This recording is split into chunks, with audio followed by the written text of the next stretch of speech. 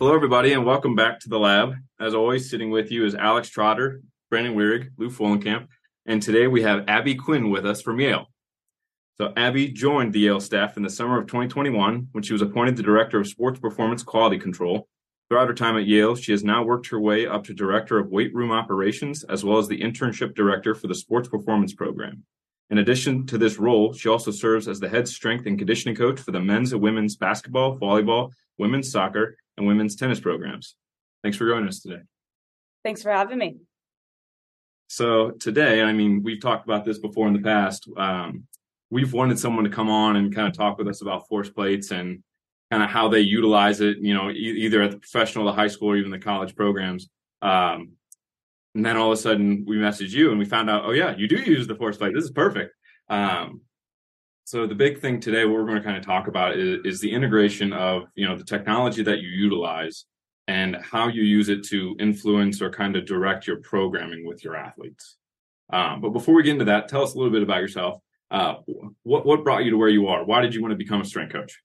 Oh, okay. I have a weird path to strength and conditioning. So kind of going through high school, I thought I wanted to be, a trauma surgeon, orthopedic surgeon. I was like, I don't want to go to med school. So I was like, oh, what about anesthesiology? It's like a nurse anesthetist. Okay, I'll go to nursing school. I played water polo in college, so there weren't many schools that had nursing and water polo. So that limited my options a little bit. Came across a school actually about 30 minutes from home. So it was called Gannon University. It's Division II in the PSAC. Started out there. 3 years in, after my junior year finals week, my mom took me to breakfast and she was like, "You are absolutely miserable. You should probably change your major." I was like, "Okay, you're probably not wrong. My mom's usually right." So immediately went to the exercise science department, switched my major, and I was like, "Okay, I'm going to go athletic training." Then I actually did my research and figured out what athletic training is. I was completely wrong. I was like, okay, I want to be the one that helps with injury prevention in the weight room, not the one that deals with the injuries right away. It's not really what I wanted to do. I love our athletic trainers here, but I wanted to be in the weight room. So as soon as I switched my major, about 3 days later, I got a call from my old high school that said, "Hey, do you want to coach the water polo team?" So I was like, this is a sign. Okay, like let's go for it. I could do all the coaching in the weight room training. So fell in love with coaching instantly. Specialized my internships in strength and conditioning. I was a GA for the Gannon women's basketball team for my master's program. I was very fortunate. There was an NBA G League team, the Erie Bayhawks in the area at the time, affiliated with the Pelicans. So took on that as well. Kind of as I wrapped up my master's degree, COVID hit. I was like, great, sports are done. What do I do? So applied to the internship program at Yale. They were still up and running, even though they weren't competing. So went to Yale first semester to intern, then got taken on by Notre Dame for a semester in the spring after that for kind of like a part-time seasonal assistant role. So got to assist with all their Olympic teams, took over men's and women's swimming, which is a really great opportunity. Stayed in touch with everybody from Yale. And then they were looking for somebody with basketball experience. So it kind of worked out. So made my way back to New Haven after there, and then started here full time. And I'm just wrapping up my second year here. So started with nursing. Now I'm full blown strength and conditioning. Now you're here. That's pretty cool. So with the athletes that you do you spend like more time with one team in particular, or you kind of like you have based on what they need, you do? Kind of based on what they need, I do. I will say we're here at Yale, we don't have an Olympics and a football staff, so everybody assists with football. So if we don't have teams that are in the weight room up and running, we're expected to help with football. So that's a great opportunity to work with those athletes as well. I will say every team has different needs, different demands. Men's basketball is in the weight room at least 4 days a week. I do have women's tennis. They're more about 2 days a week. And then I do on-court sessions with them as well. So kind of meet the needs for the team and where they're at. And then also depending on which point in the season we're in as well, determines how many times I'm with them. Okay. How often are you utilizing the force plates like we talked about? So I would say pretty much every day. Every day they come in, they jump on the plates. So based on where we're at in the year is kind of what we do. So in season, my teams such as volleyball, men's and women's basketball, for example, in season, we run a flexible nonlinear style programming. So it basically undulates based on where they're at for that day. So they come in, do their warm up, do their activation stations. Then I have them jump on the plates. I do a hands-on hips counter movement jump. And then I look at their peak propulsive power. That is then dumped into a dashboard. I compare it against their best to kind of see where they're at. So that tells me what percentage they're at for that day based on the best that they've been in the past. So based on that percentage number, that determines what lift they do for the day. So I have about 20 different lifts written up for that day. One of them's like a recovery, could be heavy strength, heavy power, light power, could just be mobility, could be more plyometric based. So that percentage number then tells me, okay, where are they at? I get an RPE for the day. Like, do they feel like shit, or are they like ready to roll? And then based on those two numbers, I'm like, okay, this is the lift you're doing for the day. And then they kind of have at it. So everything's already mapped out for them. So that way, if I have a kid that's coming off the field, if I have a soccer player that just played the entire game, we have lift the next day and they are absolutely trashed. You probably need a recovery lift. But then also if they're coming in, they're jumping 99%. Okay, let's take advantage. You're feeling good. So let's get you the dose that you need to actually maintain strength, maintain power, and get the most out of this session. That's pretty wicked. That's actually really, I like hearing that a lot. Yes, that's what we do in season to kind of, meet the needs of where they're at. Out of season is definitely a little bit different based on the style of program we're doing. Are we doing muscle building? Are we doing strength? Are we doing more power-based lifts? But they pretty much jump every single day, so I know exactly where they're at. Okay. Now, do you also do like any kind of upper body like metric as well? Or are you just primarily like basing everything off of the lower body performance? I currently only do lower body. I know our baseball team, the pitchers especially, mess around a little bit with doing more of like a push-up position on the plates. I have not gone into that too much. One thing that I've really been diving into this year is, I have all the court sports here, men's and women's basketball and volleyball. So repeated power, jumping and landing, all of that. So one thing I implemented with them this year was almost like a flexible nonlinear for plyometrics. So the same concept that I just talked about with their lifts, I've done with plyometrics. So they'll come in and they'll jump.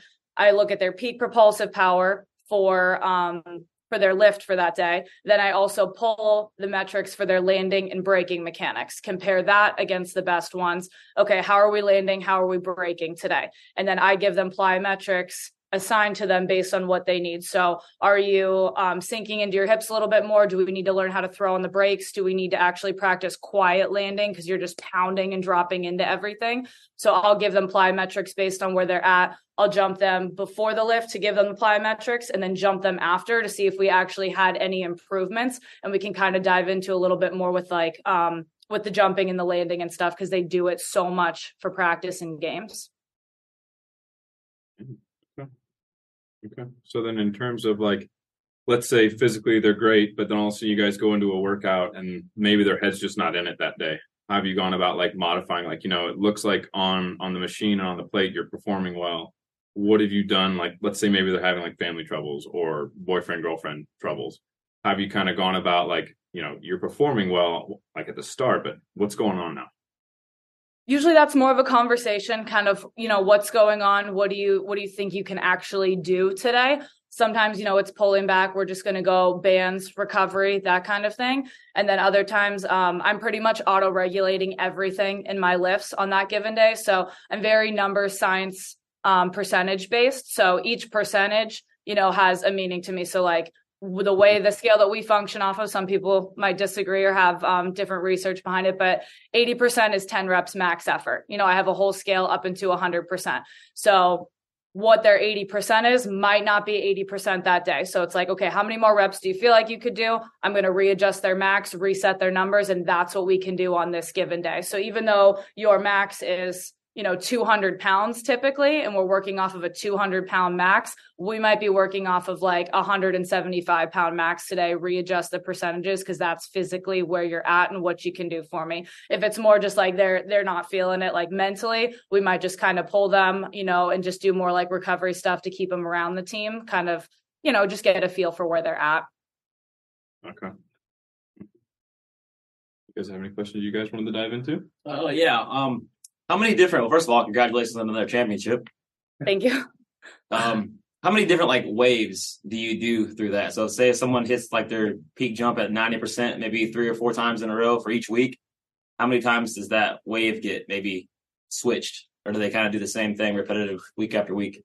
So that's basically in my sheet that I have, I do track. So I have each lift is a letter. So like A, I know is my recovery lift. B is going to be like heavy strength, C, so on and so forth. So I know what each lift is. So my sheet will actually track which letter they've done previously. So there are some lifts, if it's going to be heavy strength, I actually have two heavy strength lifts, but they're different angles. So I know that I can rotate it out a little bit. So if they are always at that 99%, I at least am hitting different angles and getting a different stimulus out of that. So they're not constantly doing the same lift. So that's why I'll have like 20 to 25 different options at a time.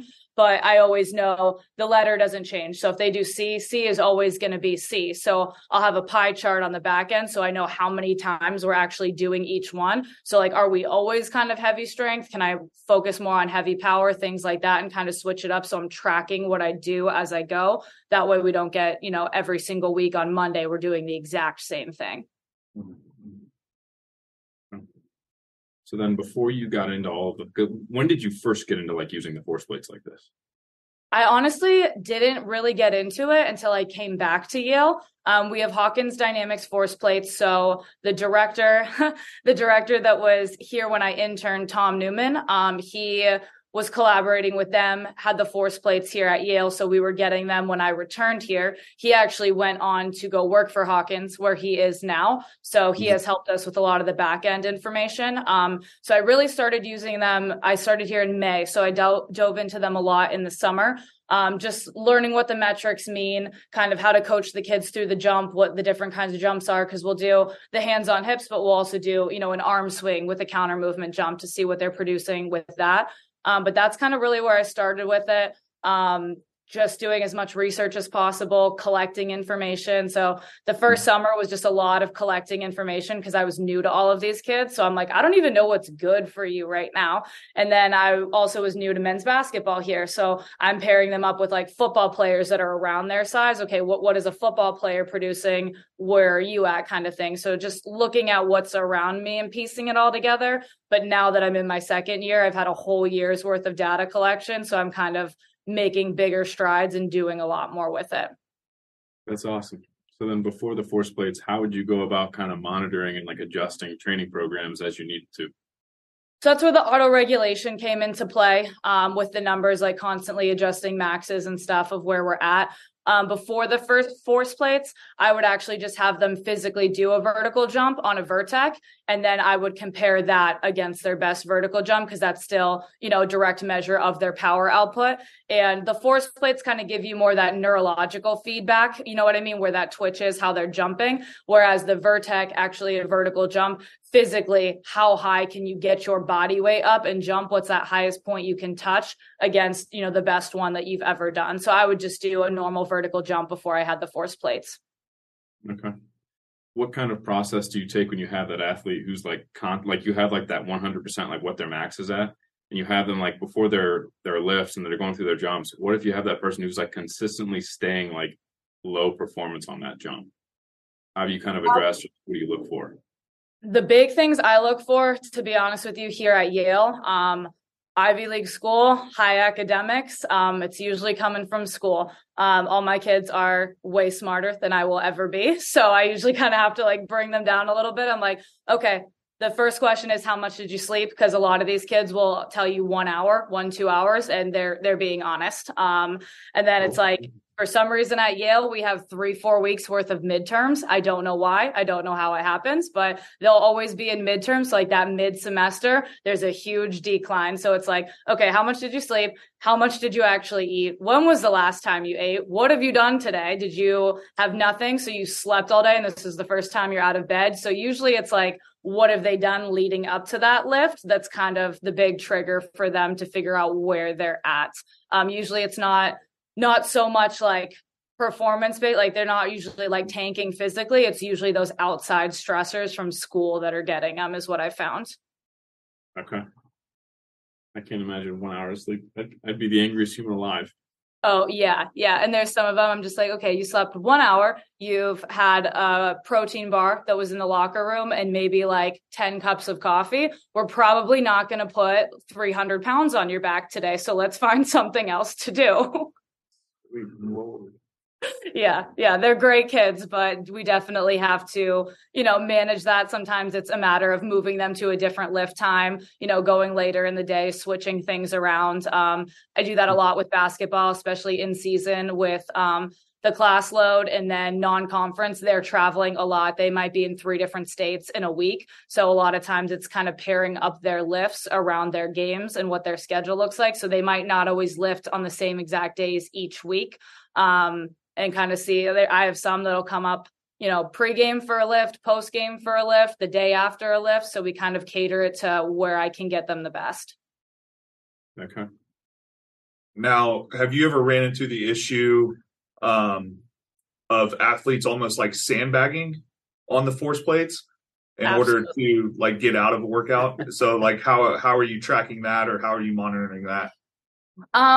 Depends on the kid for sure. I do have some kids that will be trash on the force plates and they're like, no, like I'm a 0 RPE. I'm ready to go. I could run through a brick wall. And we're like, okay, let's cool it here for a minute. Like, where are you actually at? And then I have kids too, that are definitely, half-assing the jumps because they equate like, oh, if I have a good jump, I have to do a harder lift. I want an easier lift today. So we definitely run into that. That's where I usually give them, 2 or 3 jumps on the plate and try to give them a few cues to coach them up a little bit to see if I can get a better number out of it. And then most of the time with these kids, we have a good relationship with them. It's kind of like making a joke out of it and just be like, I've been retired for 5 years and I can jump better right now. So what's going on? Like, don't let me beat you right now. Or I'm like, oh, one of the interns can jump better than you. Like, what are we doing here? Kind of thing. So usually that kind of gets them going. That'll get them going. Or like almost if we have 2 sets of force plates side by side, if it's somebody that I can say like, okay, well, they just jumped better than you, like what's going on? And then usually it's bringing them down, having that conversation of, hey, if you truly are, at a higher percentage than this today, like let's give you a good lift so we can get the most out of it. So that way we're getting it done now and we don't have to do a heavier load later in the week. And that's usually kind of enticing for them. Yeah. Makes sense. Shoot. So how long have you been using, like, have they always had Hawken Dynamics up at Yale? Yeah. So I don't believe they had force plates before like my internship when I got here. I think the Hawkins ones were the first that we've had. I know they were kind of like special ordered for Yale. So because Tom Newman was here before, and like we have massive plates that are huge that we carry all over the place. We do have like some smaller ones that we do take out to the practice fields now. So a lot of times we will jump kids, before practice. That way we can kind of tell coaches, hey, this is where we're at. Like we'll put turf on the force plates so they can actually jump on the force plates in their cleats. So we made a whole separate jump for that to kind of get feedback. So we'll take them out to the practice fields. Hey, coach, this is where they're at, pair it up with their catapult data as well. How hard is practice supposed to be today? What kind of load are you trying to get? Maybe cap their yards. So, we don't overdo it on a given day, but yeah, so we've had them for like the past 2.5 years and have really integrated it into pretty much like our everyday training here. Okay. So then since you guys have integrated that into your guys' system, what have you guys seen overall in terms of performance, not just in the weight room, but also on like the court or on the field? I think we've seen a huge return in it. Like I said, just kind of matching up the lifts, what we give them. We've noticed a lot more progress. We have a DEXA scanner here as well. So we'll do DEXA scans up to 4 times a year. And we have actually had athletes gain muscle in season and like reset maxes each week. So that's really where we're seeing the payoff. Like a lot of people are like, oh, it's in season, like you're going to lose strength, you're going to lose muscle because you're beat up by the end of the season. Whereas like we've actually had kids, gain 3 to 5 pounds of muscle in season. So that's not out of the question, because the tricky part too, especially for me with basketball, we go 5 to 6 months in season, and in March is when I need them to perform their best, even though we started playing in November. So like I want them to physically be their best in March. So how can we kind of keep pushing the needle to get them there? So when we get to an Ivy League tournament or like the NIT or NCAA afterwards, it's like that's where I want them peaking and to be their absolute best, not down in muscle and their vertical jump going down from the beginning of the year. Cause like non-conference play is great, but for us right now, it's like, we're training for that Ivy League tournament. We need to win that tournament to move on to the next step. So like, that's when I need them to be their best. I like that. So then in terms of your, I guess with what you guys continue to do and kind of monitoring athletes, if you had someone who's coming back from an injury, have you guys taken, like, are you using that baseline and kind of working them back into that? And if so, are you guys like maybe advancing or regressing certain like protocols based on those numbers? Yeah, so it's great because, if we jump them every day, I'll have, unfortunately kids that do get an injury. I can pull back from freshman, sophomore, junior year numbers and kind of see where they're at.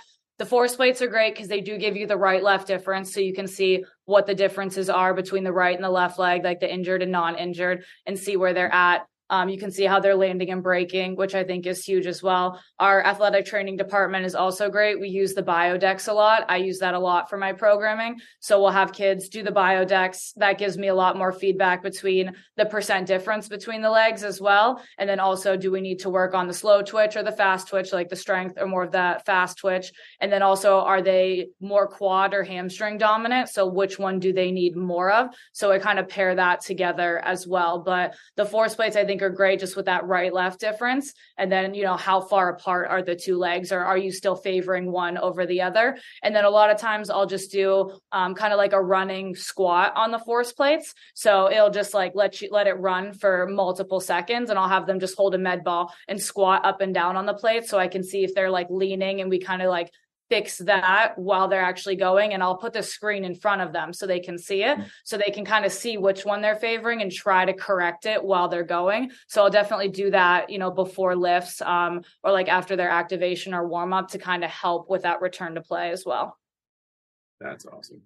I know one of the things do you know Drake Berberet? I don't think I'm familiar. No. Okay. He's actually with Hawk and Dynamics as well. And I've actually had a few conversations with him in regards to like using the force plates either for like rehabilitation purposes, but also like kind of like what you're doing right now, which is awesome. In regards to like progressing the athletes. I would very much like to get some force plates in here. I think it would be perfect. They're fantastic. It's a great tool to have. So do you think that was some tool, like if you had that force plates and that tool when you were in sports, what do you think would have changed in terms of like performance for yourself? I think it would just help to have pushed myself. We had, when I played in college, we just had a GA that kind of like volunteered and helped out in the weight room, but there was no method of tracking. I couldn't see if I was actually getting better. I didn't have really any feedback if I was, down for the day. I kind of just would do lifts that I felt I should do. Everything was kind of arbitrary. So kids, I've noticed, even though we don't use the force plates necessarily for jump height, but they're always like looking at what their jump height is. Like they get excited when it gets better. If I'm like, you should be at 6,000 watts on the force plate and they're 5,900, they're like, oh, let me go again. I can beat it. And they kind of like want to push themselves. So I do think it is like putting numbers to it that kids can see and get that instant feedback, and they want to keep getting better. Whereas if we didn't have really any numbers, they're like, I don't even know where I'm at. I feel okay for the day. But it tends to, most athletes, want to compete. So those numbers help them compete. They want to like keep going and like go against each other, or just keep beating theirs for the day. That's cool. So in terms of like, when you guys have an athlete who is like, let's say they're not progressing as well as you would hope. Let's say they're kind of taking things. Maybe they do have, like you were saying, the midterms, and things aren't necessarily going up in that linear pattern. They're not making any progressions. How often have you guys had to like make sure, like maybe bring in like the dietitian, or I don't know if you guys do sleep studies with your athletes or not, but like how often have you guys had to like go in and like, we need to do something else besides the training? We need to get some other things on board. I would say nutrition's probably a big one here. That we need to have like conversations about actual sport nutrition, because a lot of times, they're seeing what their friends eat. And I'm like, you're a Division I athlete. I have a men's basketball player that's 260 pounds and 7 feet tall. I'm like, you're going to eat a lot different than the average person. So usually it's more like the education piece on like what you actually need to sustain this. So usually kind of informing them on that, setting them up with the nutritionist here is super helpful. I would say too, a lot of them just kind of the sports psych end of things. There are a lot of resources here to help them with that. So kind of helping them navigate the school. A lot of it ends up being time management. These kids will be a Division I athlete. They'll be in the hardest engineering classes, but they'll also have an internship, a side job, and then also they're volunteering and helping out. So it's kind of a lot of time management. And sometimes too, if we do notice that plateau and like those things are all managed pretty well, sometimes it is just a change of program. Like we need to sit down, reevaluate the program because their body just might not be responding to what we're writing. And like you might need something completely different. So that's where we use the tools that we have, like the DEXA, the force plates, things like that. They just might not be responding and we just have to completely start over. You ever feel like you get lost in your numbers at all, or like maybe like overwhelmed by all the data that you get? I got overwhelmed at first because I was, I think, so excited and wanted to look at everything, and everything was so interesting.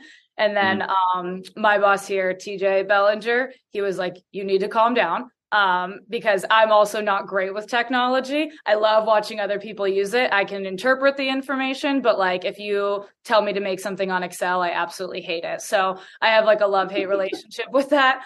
But basically what I have done to kind of control that is I pick anywhere from 3 to 5 metrics that I want to focus on. And that way it's consistent. It's consistent for the coaches, the kids, and we can see if that's getting better. That's why for my plyometrics, I look at that peak propulsive power, my landing, and my braking. So I can kind of track those and not get too overwhelmed because those Hawkins force plates, they spit out 200 plus different data points. If you try to look at everything, you're going to miss something. You're going to get too overwhelmed. One thing will get better. One thing will get worse. You won't know where it's coming from, what's causing it. And like just things will get missed. So I've tried to keep it to anywhere from 3 to 5 metrics or data points that I'm looking at and kind of let it roll. That's awesome. That's pretty cool. Yeah. You guys have any other questions? Oh yeah. Do you do a true 1 rep max or do you just estimate it? For our normal, like day-to-day training, estimated 1 rep max, I use reps left in the tank from our auto regulation scale. That works pretty well. It will take first years a little bit to get used to it, but as you know, I do a one-on-one session with them first. I'm like, 90% should feel like a max effort of 4. So like if they do 2 reps, they say they can do 2 more. That's probably about our 90%. And it is pretty accurate, the scale that we use. Usually at the end of the year, or kind of the end of the semester, we will do a 1 rep max for the teams that want to because they enjoy it. We'll typically do that, but not all of our teams just max out. It's usually hard to get them at a good time of year when we can do that. So typically estimated, and we kind of go from there. And do you ever use the force plates for like speed stuff, like force production on maybe like a first or second step burst, or maybe like a true deceleration into a cut? I haven't with the force plates yet. I'll use like more reactionary stuff. I'll have them do like drills where they have to react to me. That's usually it. And then we do have a platform. We do ASI testing here through the Dasher system. So that is your 10-yard pro agility and vertical jump. We put that information into a database and it spits out a score. That score is an athleticism score that we get. So it's all relative, which allows me to compare athletes. Like I can compare a volleyball player to a basketball player just in terms of athleticism.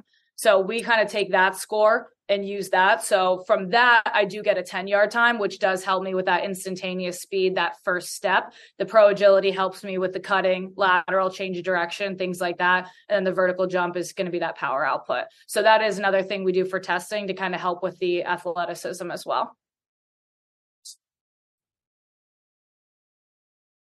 Any other questions? Compared to like the other schools that you've been to with Yale, is it almost easier? I'm trying to figure out how to word it.